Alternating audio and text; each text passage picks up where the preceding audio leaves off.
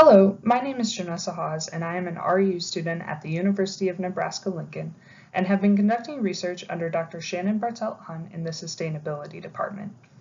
We have been researching the occurrence of microplastics in agricultural environments. I'll go into a short introduction, talk about the purpose of the research, and then get into the methods of data collection, results, and a couple of conclusions we came up with after analyzing the data.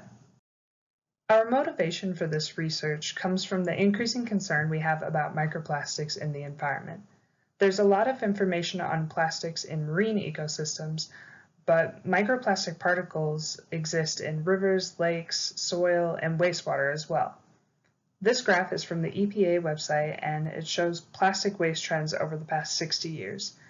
As you can see, more and more plastic is disposed of every year, but it also brings up the question of how much wasted plastic is not making it into these systems and is actually ending up in natural systems.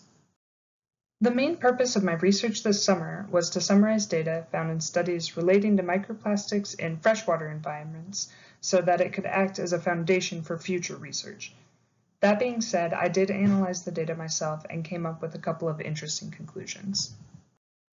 My method of research was to read as many articles as I could that related to microplastics in freshwater environments. I was given a few papers to start with and then expanded my search by finding the papers that the original material had referenced. This was a pretty lengthy process because a lot of the material that I thought would be relevant ended up being more like a stepping stone to the papers I actually wanted. After finding around 20 or so papers with the data I was looking for, I started inputting information into Excel. The image on the screen is a snapshot of my finalized table. I recorded locations, population, water type, sample type, and a bunch of other things. As you may expect, not all of the data was expressed in the same way. So before I started making graphs, I needed to make the data uniform. For example, the concentration of microplastics in water was sometimes recorded as particles per meter cubed, and other times particles per liter. That was an easy fix because the conversion was simple, but size distribution was a little bit different. Almost all of the papers agreed that a microplastic was defined as a particle with the longest dimension being less than 5 millimeters, but the subgroups were not uniform. This led me to separating sizes into only 2 subgroups to accurately represent all of the data. I wish I would have been able to have more subgroups. I think if data is more specific, it is more useful, but there was no way for me to comfortably distribute the size percentages into more than 2 groups. After that process, I was able to start making graphs. There was some trial and error. I made several graphs that did not make so much sense and at the very least needed some more data. So I decided to go back and find a few more papers to fill in some of the gaps. In the end, I had about 24 papers that contributed to my final graphs. This is my first graph, and as you can see, it's microparticle size distribution at various locations. Almost all of the locations have more than 50% of their microplastics in the less than 1,000 micrometer group, as indicated by the blue.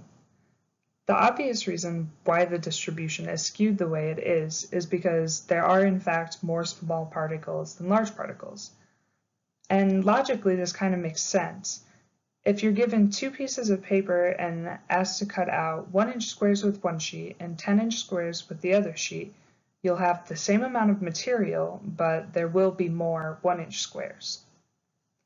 Another reason that there's a higher number of small particles could be a result of how the samples were taken. Larger particles could be located near the surface of the water, so if a sample is taken near the bottom of a river or lake, it's not including the microparticles at the top.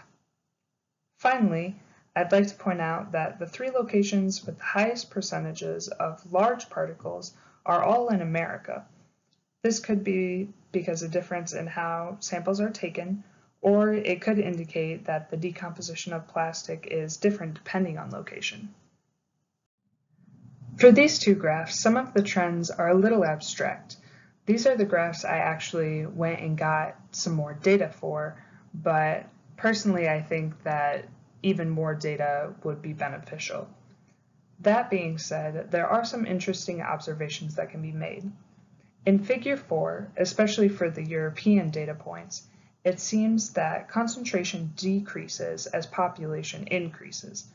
This could be a result of better plastic disposal and/or wastewater treatment in more populated areas. Figure 5 follows the same logic for natural water sources and sediments, but the concentration of microplastics increase with population for the wastewater samples. These last two graphs are depicting the resins that were most prevalent in each study and categorized them by continent and sample type. Polyethylene and polypropylene were the top results overall, but there are some differences if we take a closer look. Europe's top result was PE, but its second most common resin was polyester. This could be the result of different countries using different plastics in everyday life or industry practices. Figure 7 shows wastewater also having PE as its most common resin and polyester as its second. This could suggest that the wastewater systems do not remove polyester efficiently, or because Europe has high amounts of polyester, it could isolate European countries as not having efficient removal of the resin.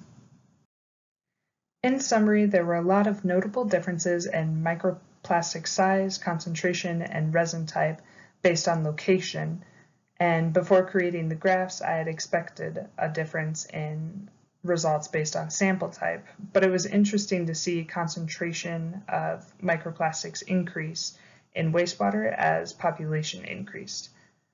I think my research is a good start to summarizing data related to microplastics in the terrestrial freshwater world, and the biggest hope is that it will help future researchers understand what they're working with.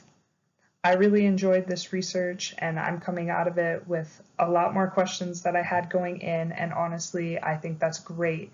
I really appreciate the opportunity to get to do this, and I look forward to your questions. Thank you.